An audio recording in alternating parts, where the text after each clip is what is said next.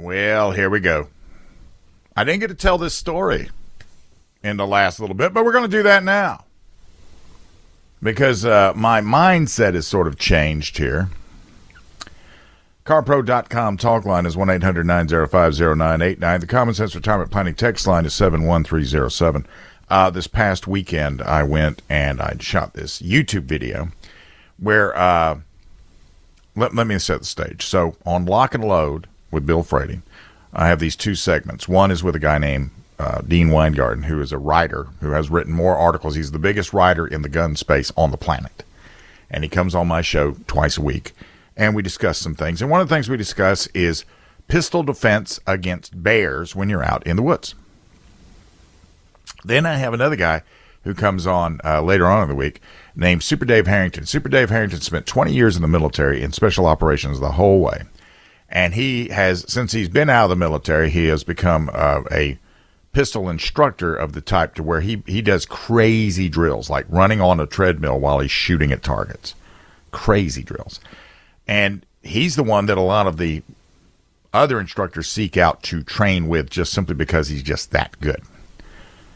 So in connection with what Dean and I had talked to, when I went by Dewey's and I got the 44 Magnum, I decided to take it out and compare that to a 10 millimeter. So I shot those over the weekend, and I discovered once again, as I've always known about the 10 millimeter pistol, that 10 millimeter is pretty good. The 44 was very sweet, but the only problem with the 44 is it's 6 rounds. That's the only problem. Otherwise, it's a great gun. And so my as I was thinking about this, I then got out there and I was thinking, well, you know, if I had the right holster and the right rig, I could carry the 10 as a primary carry weapon. Now, the particular pistol I carry is modeled on the Glock 20. It's actually got a poly 80 lower. They would call that a ghost gun, except mine has a serial number on it because it was built by a guy named Roger Ward in Easley. And it was built for me. So I'd taken that out, and boy, that thing shot well. And I wasn't shooting a real serious 10 millimeter load, but I have, and they're very manageable for me and everything else. So I'm just thinking in the back of my head, I ought to get a good holster made for this and start carrying this, and I'll tell you why in just a minute. I call Super Dave, and Super Dave, who also has a Glock 20, he's been doing the same thing. So we started discussing why this would be a thing. And here it is. So, and this is what really, the whole thing with Second and Charles, the mass stabbing, this is what made me start going in this direction. When somebody's coming at you with a knife at 21, if they're 21 feet away and you don't have your gun out and aimed at them, they very likely are going to close that, they call it the Tula drill. And at 21 feet, they can close enough distance with you and get up on you and be shanking you before you get your weapon up, out, and on them. So if you are fast enough, or if you that's if you're standing still, watch them go, and wow, he's really coming at me. The whole thing comes down to you got to be able to move around and everything. But then next comes up, here's a guy, and I don't know anything about this particular guy that did this mass stabbing. I would think that if you're going to start stabbing people, though, you're going to have an adrenaline dump, wouldn't you? And with that, I began to question the efficacy of how well my 9 millimeters might run on this guy. So here I am, and I'm thinking about the 10 because the 10 handgun rounds are weak.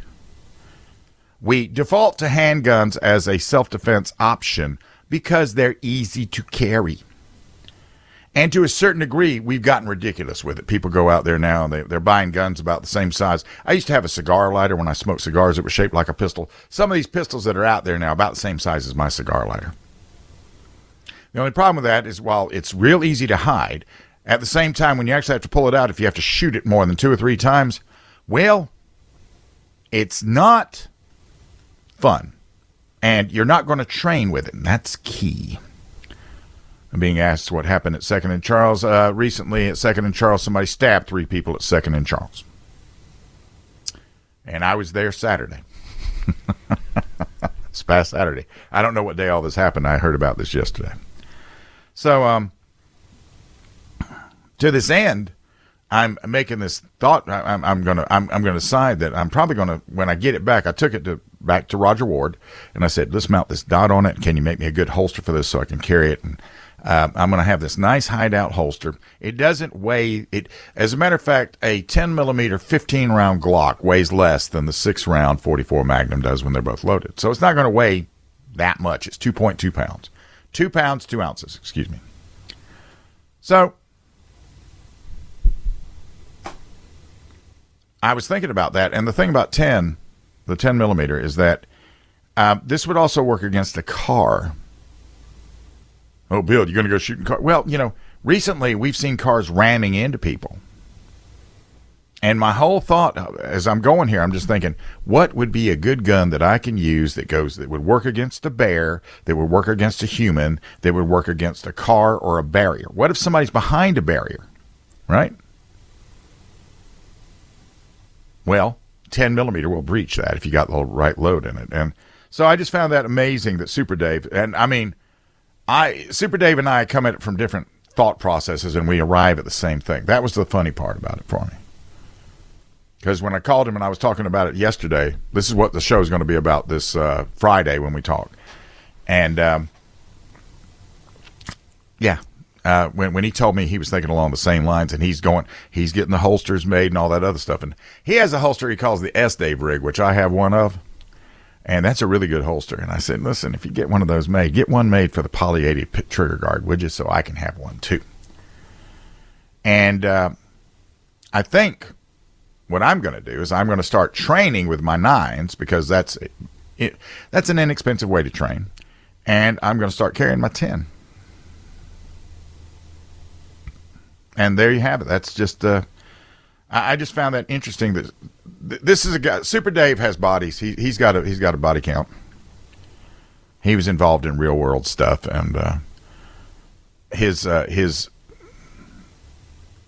whole approach to gunfighting is the same approach they have in the military, where it's just steps. You're constantly working on the steps. You got the steps in your mind's eye. So when that moment comes, if you have to actually draw a weapon, you're going into the steps. And all of his equipment and all of the guns he carries and the holsters he uses and the way he dresses, all of that is made up in order to do what you got to do when you start going into the steps, when you start replaying this in your head. And all of that was driven home by the fact that we had a mass stabbing in Greenville, South Carolina. And, what do we got happening in Asheville? Asheville's within the broadcast area. We got all kinds of crazy things happening in Asheville.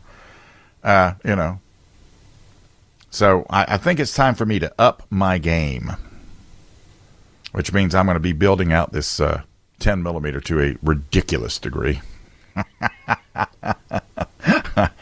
I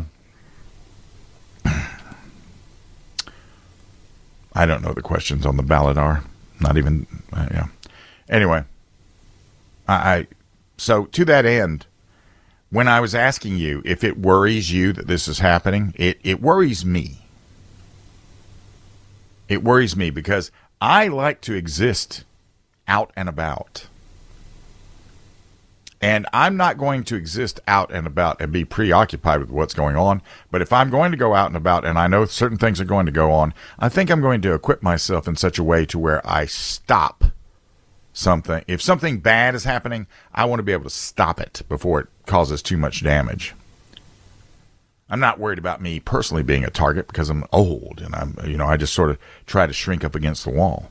But I don't, the biggest issue I have with crime today is the crimes on the innocent. And I don't want to see that happen in front of me. And if it's happening in my general vicinity, in my zip code, the odds just narrowed. So that's where my head's been since Sunday.